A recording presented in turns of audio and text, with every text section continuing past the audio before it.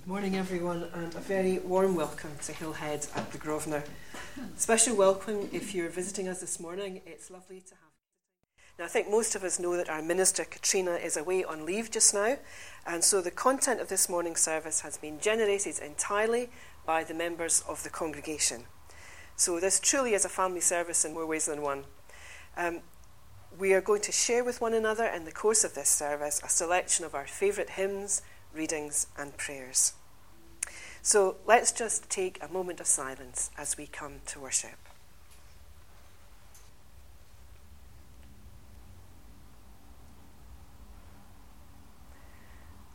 This is the place, and this is the time.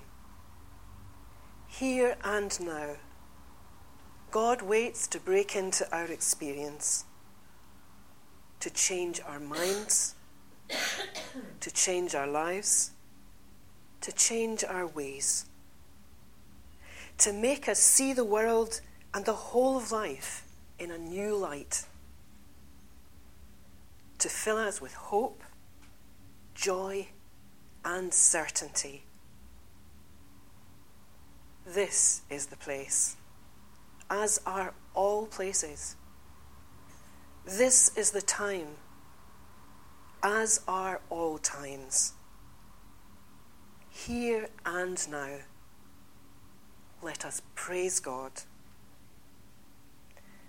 Our opening hymn has been chosen by Margaret and by Wendy, who both requested this well-loved psalm, which speaks of God's protection and provision for us. The Lord's my shepherd, I shall not want. And we stand, if we're able, as we sing.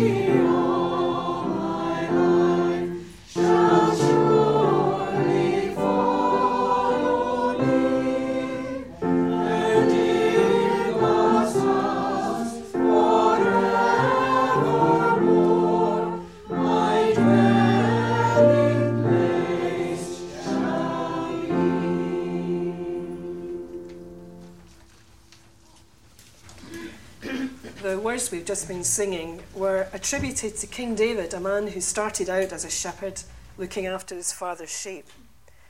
He also knew at first hand what it meant to walk through the valley of the shadow of death. He faced the prospect of death himself in battle many times.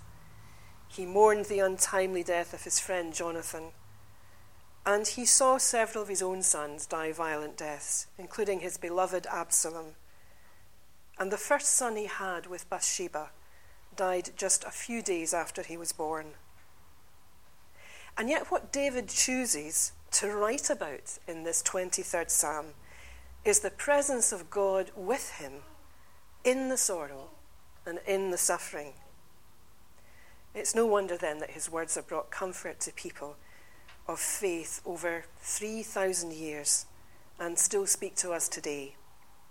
When Margaret suggested this psalm, she said, "The 23rd Psalm to me is about the Lord looking after me in all situations." It's a psalm that's been translated into hundreds of languages and dialects, and we're going to hear just two of them now. Firstly, Margaret is going to read a Japanese version of the psalm, and then Wendy will read one from the Australian outback.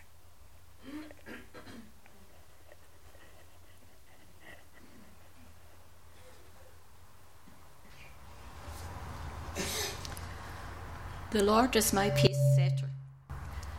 I shall not rush. He makes me stop and rest for quiet intervals. He provides me with the images of stillness that restore my serenity. He leads me in ways of efficiency through calmness of mind, and his guidance is peace. Even though I have great many things to accomplish each day, I will not fret, for his presence is here. His timeless, his all-importance will keep me in balance. He prepares refreshment and renewal in the midst of my activity by anointing my mind with his oils of tranquility. My cup of joyous energy overflows. Surely harmony and effectiveness shall be the fruits of my hours, for I shall walk in the peace of my Lord and dwell in his house forever.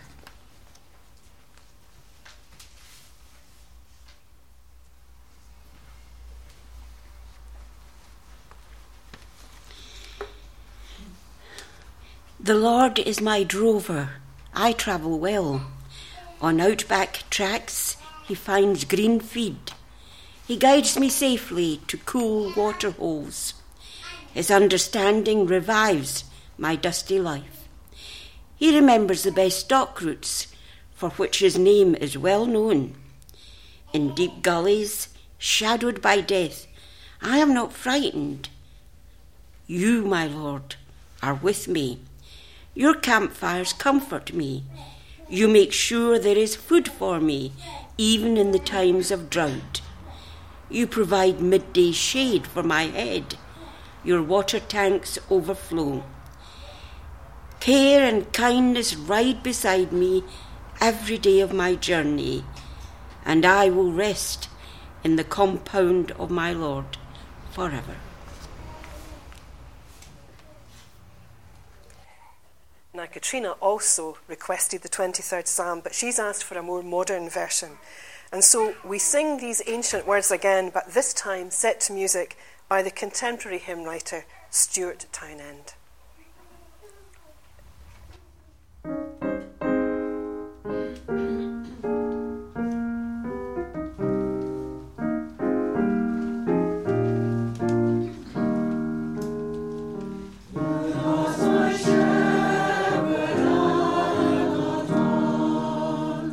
He leads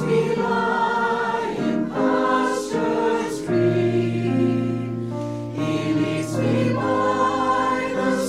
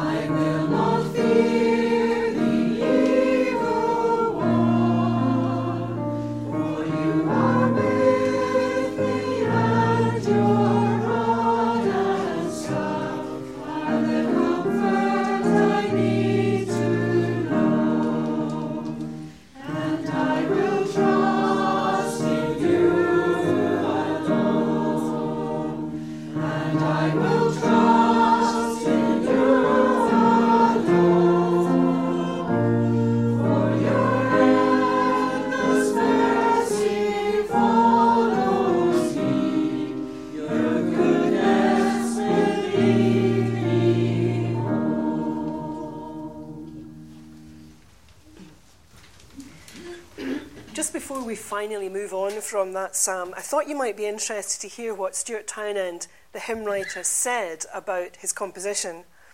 He said, "I never set out to write a new musical version of this psalm. It seems very brave or very arrogant to think you can improve on the existing hymn version, which has been loved and sung by millions of people for so long.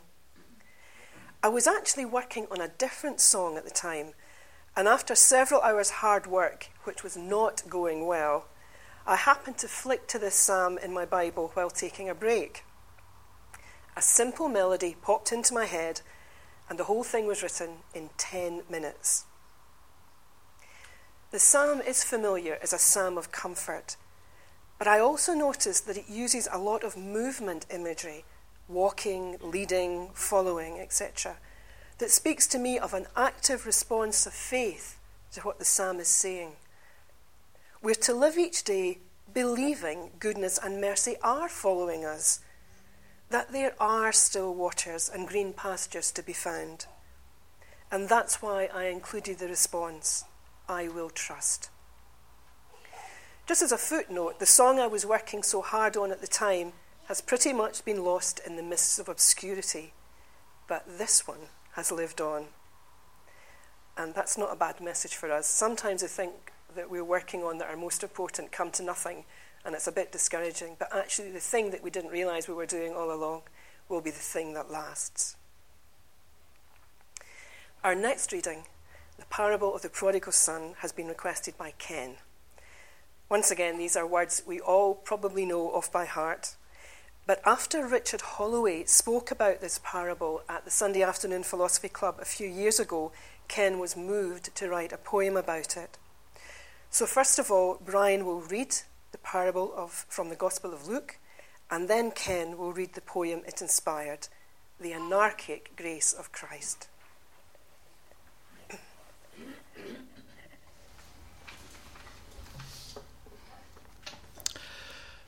Jesus said, there was a man who had 2 sons.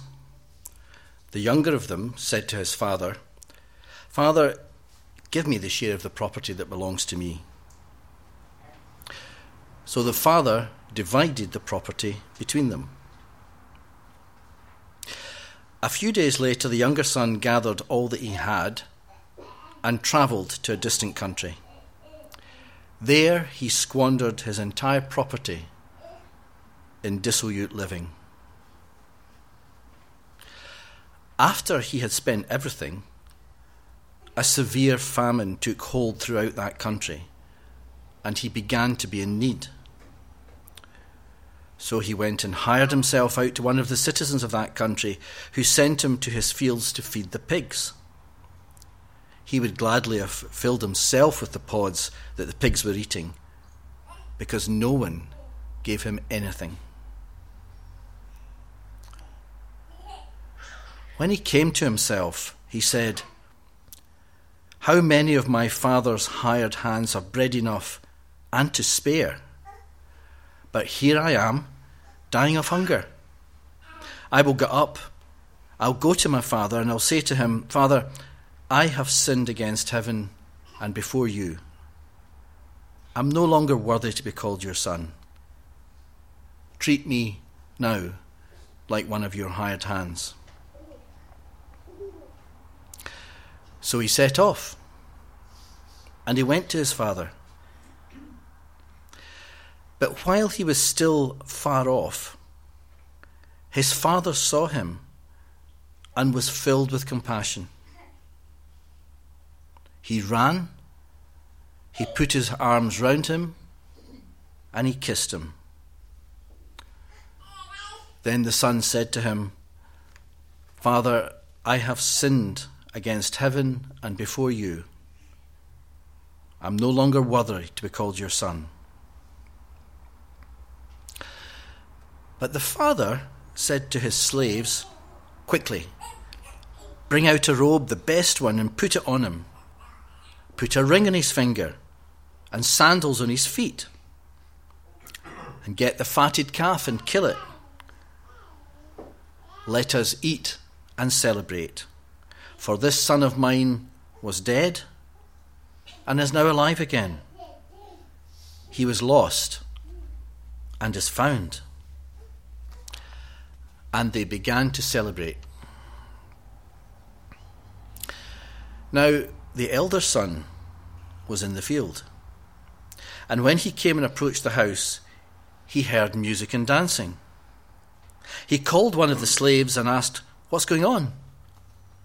He replied, "Your brother has come. Your father has killed the fatted calf because he's got him back safe and sound." The elder son became angry and refused to go in. His father came out and began to plead with him. But he answered his father, "Listen, for all these years I have been working like a slave for you. I have never disobeyed your command, and yet you have never given me even a young goat so that I can celebrate with my friends. But when this son of yours comes back, who has devoured your property with prostitutes, you kill the fatted calf for him."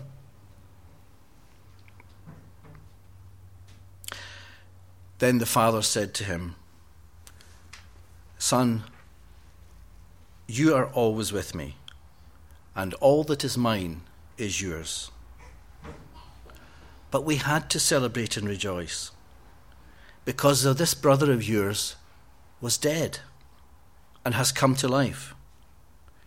He was lost and has been found."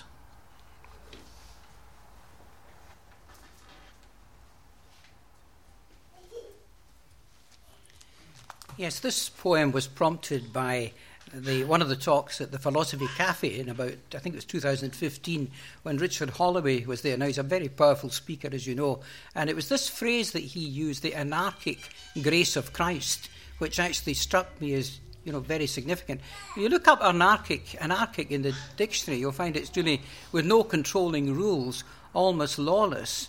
And in a sense, God's love is rather like that. It's beyond all these rules and is abundant for each and every one of us. Anyway, here are the words that were prompted by that. The anarchic grace of Christ. It isn't fair. We all must pay our dues, and each must play their part. It's not for us to pick and choose from obligations to depart. That's the only way the world can work. Each one of us prepared to strive. No room for those who'd rather shirk. Altogether, that's how we can survive. Of course, there are always those who won't conform. Like the younger son, they break away. Don't tie him down, just let him roam. From hearth and home, that lad would stray. And in many days of feasting he did joyously revel, kept by his goodly share of the paternal inheritance, courting with the pleasures of the flesh and of the devil, offering no apology, no excuse, and no defence. But in due time that decadent life began to pall. His funds diminished, his joy somewhat less intense, and then his former settled life he fondly did recall. Thoughts turned to home, and comfort, it seemed to make much sense. And yet he knew he had no right forgiveness to expect. His father and his brother in duty still steadfast. He deserved very little, and him they should reject. Why wipe away the sinfulness of these wayward years now past? But on arriving near his home, to his very great surprise, the dissident young brother saw his father open-armed to welcome back that younger son as if he'd won a prize. But elder son, resentful, was anything but charmed. We all know this story of the prodigal who once was lost in vice, and making sense of such free pardon is somewhat problematic. How to explain this forgiveness but for the anarchic grace of Christ, an unmerited gift so full, so free, and so dramatic? When in our resentment we ask whether ethics or the law, surely love alone too simple to salve our every woe, our inward eye might open and discern not one without a flaw. By God's good grace, forgiveness he doth on each bestow. Well, what other hymn could we sing in response to those words than another old favourite, Amazing Grace.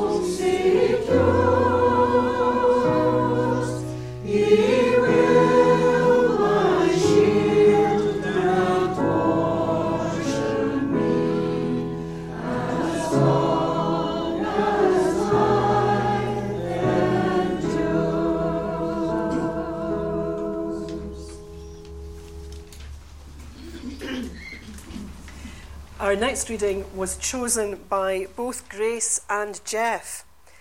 It was read at Grace and Will's wedding, and Grace says she can still hear Will's dad reading it, but it's Jeff who's going to read it for us this morning.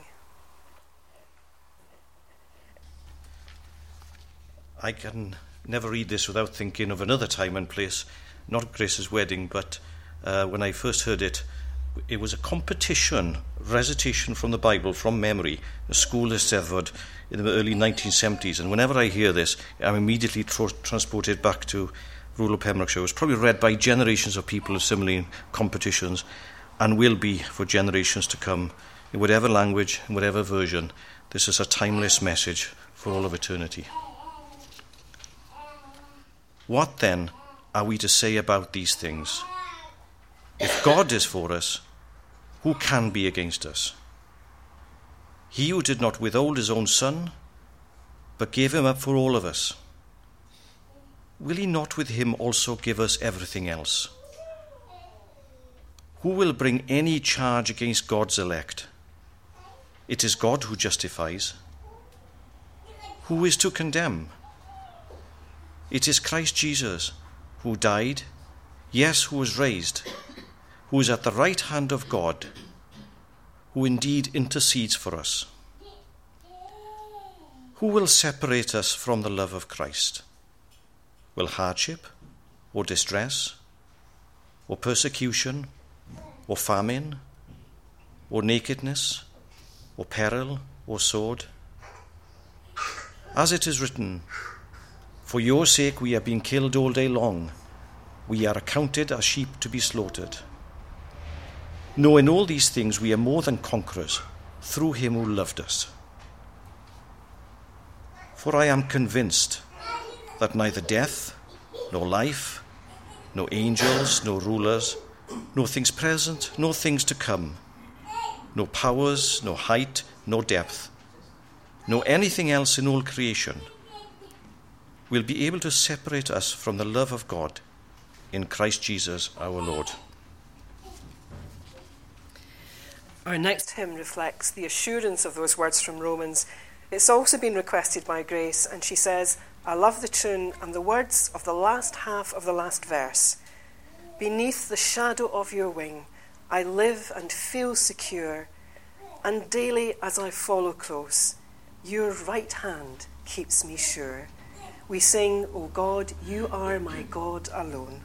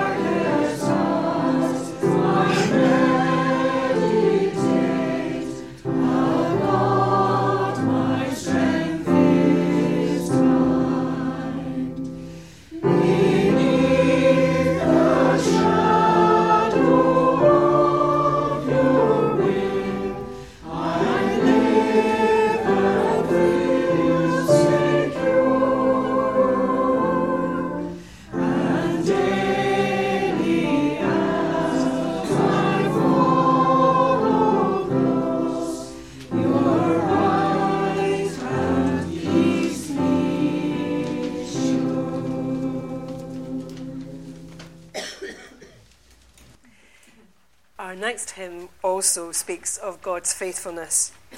It's been requested by Jenny, who worships with us when she comes to Glasgow from time to time, to care for an elderly gentleman who lives here in the West End, and it gives his family some respite. The hymn that Jenny has asked for is Gentle as Silence, written by Estelle White. I suspect a hymn that's known better to generations of school children than to some of us. But here's what Jenny says about it. This is a hymn that we sang at Monagaff, which is the Church of Scotland kirk at Monagaff near Newton Stewart. I've not sung it since I moved 14 years ago, but I love the words and the haunting melody. It reminds me of both happy times and of a very unhappy experience which caused much distress. However, God helps us to rise above adversity. Now, this is not a hymn that we've sung before, but the tune is very easy to learn. So Leo is going to play the whole verse through before we stand to sing, and then we'll do our very best to sing it for Jenny, who's going to listen on the church's website.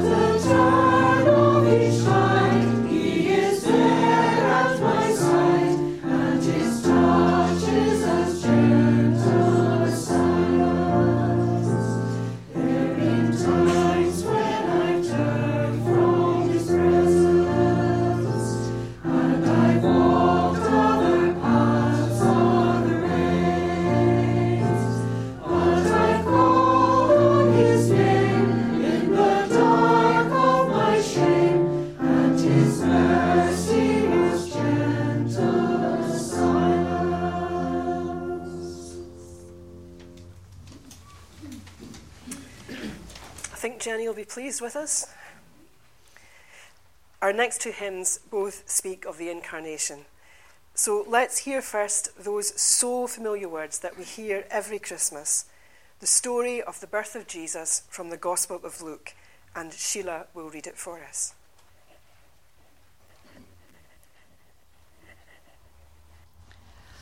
In those days, Caesar Augustus issued a decree that a census should be taken of the entire Roman world. This was the first census that took place while Quirinius was governor of Syria. Everyone went to their own town to register. So Joseph also went up from the town of Nazareth in Galilee to Judea, to Bethlehem, the town of David, because he belonged to the house and line of David. He went there to register with Mary, who was pledged to be married to him and was expecting a child. While they were there, the time came for the baby to be born, and she gave birth to her firstborn, a son.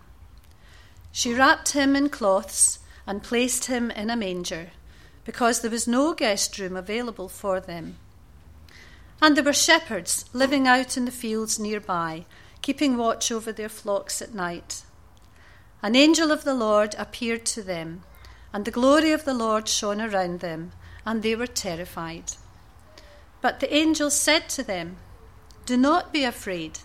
I bring you good news that will cause great joy for all the people. Today, in the town of David, a Saviour has been born to you. He is the Messiah, the Lord. This will be a sign to you. You will find a baby wrapped in cloths and lying in a manger." Suddenly, a great company of the heavenly host appeared with the angel, praising God and saying, "Glory to God in the highest heaven, and on earth peace to those on whom his favour rests." So we sing of Christ coming to earth in a hymn requested by Leo, who's playing for us this morning. It's based on one of the most ancient Christian chants, dating back to the 3rd century AD. These days, the liturgy from which it's taken is mainly used in the churches of Lebanon, Syria, Israel, and Jordan, who can all trace their roots to the very first disciples of Jesus. So as we sing Leo's favourite hymn this morning, we're reminded that we stand in an unbroken line of those who for 2,000 years have tried to follow Jesus. We sing, "Let all mortal flesh keep silence."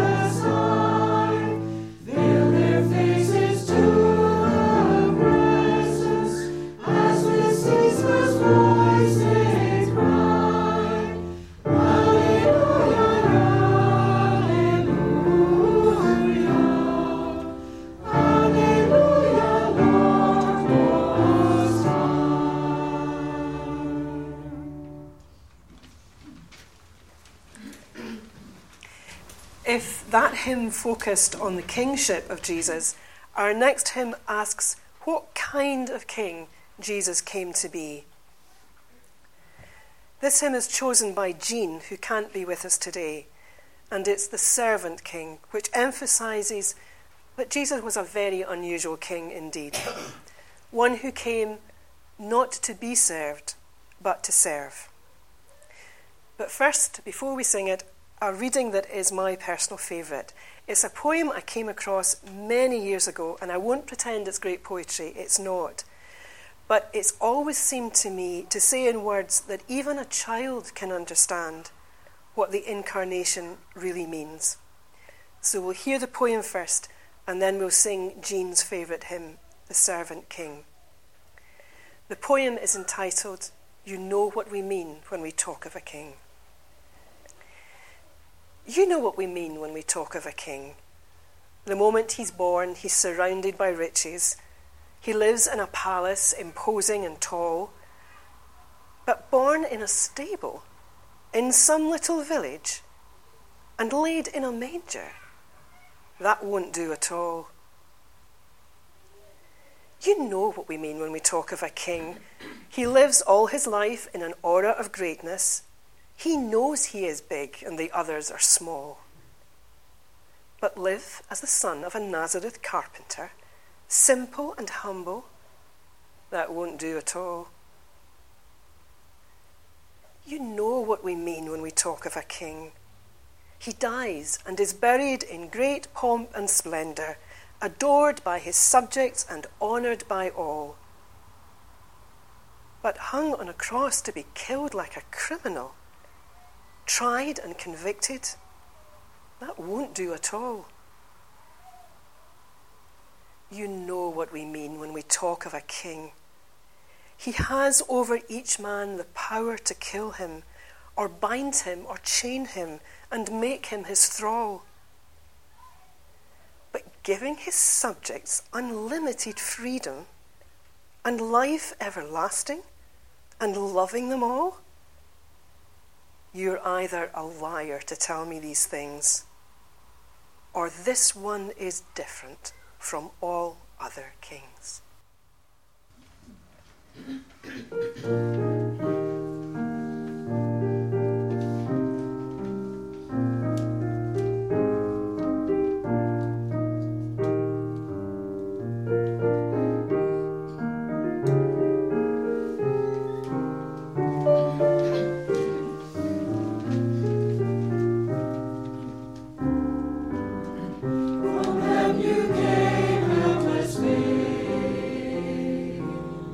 Entered our world.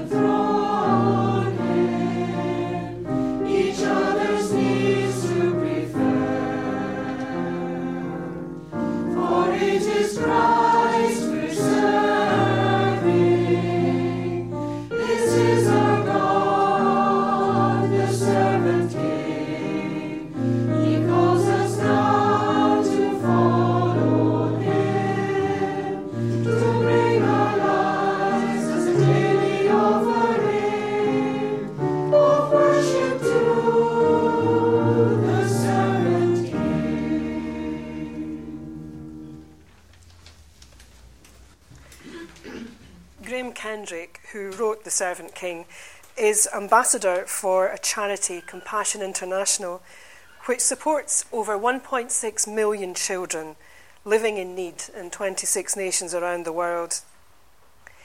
It's a charity that encourages Christians to understand worship as a way of life and real intimacy with God as continuing the work of the Servant King by serving the most needy of our world. And that is still the challenge for us today. Our prayer this morning has been requested by Holly, and it couldn't be more appropriate. An affirmation of urban living by Dorothy McCrae McMahon picks up on the love of the Servant King for the people of the city and challenges us to love them too. And Holly is going to lead us in that prayer now.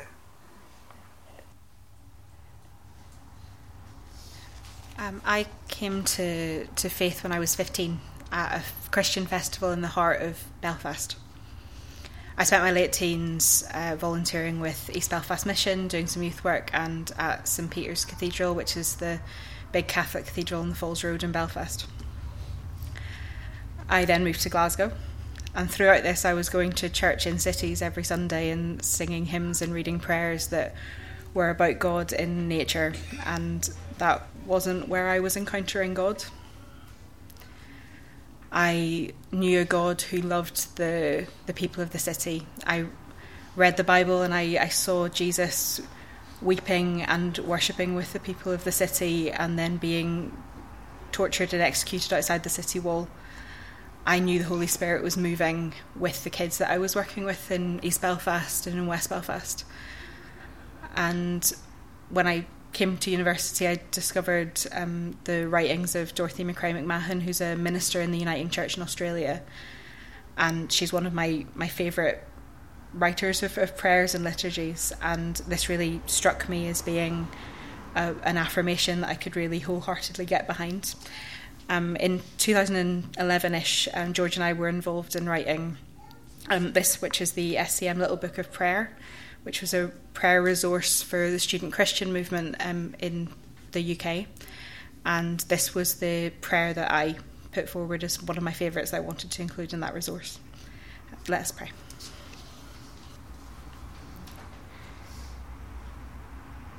We believe in God, whose creativity is not defeated by concrete or traffic, but shines forth in the centre of our life.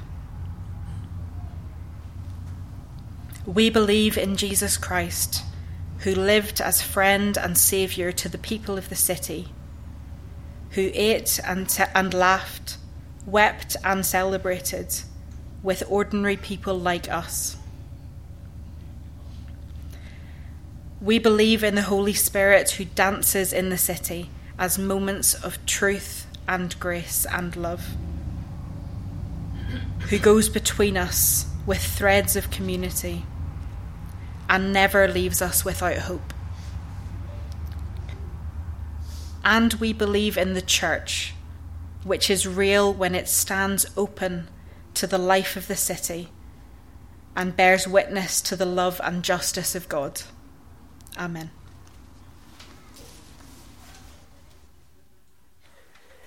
We continue our worship in the giving of our offerings.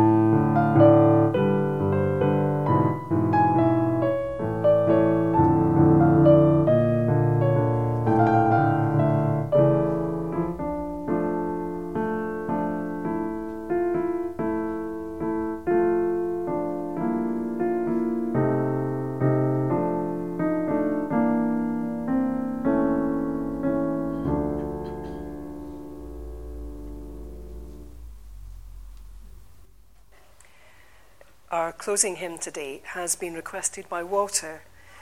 It's another hymn based on ancient words. Be Thou My Vision is a prayer for protection attributed to a 6th century Irish saint. But it's also a powerful prayer of response to God's call. And so as we leave this place to go out into our city and our world, there could be no more challenging sending. We sing together, Be Thou My Vision.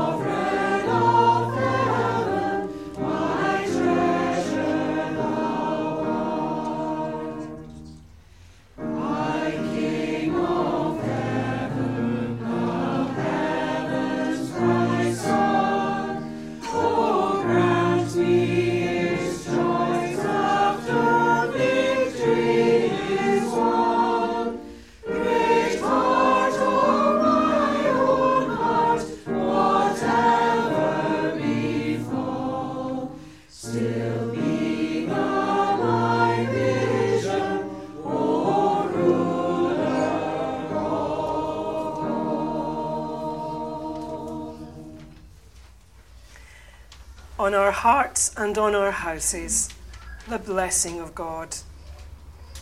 In our coming and our going, the peace of God. In our life and our believing, the love of God. At our end and new beginning, the arms of God to welcome us and bring us home.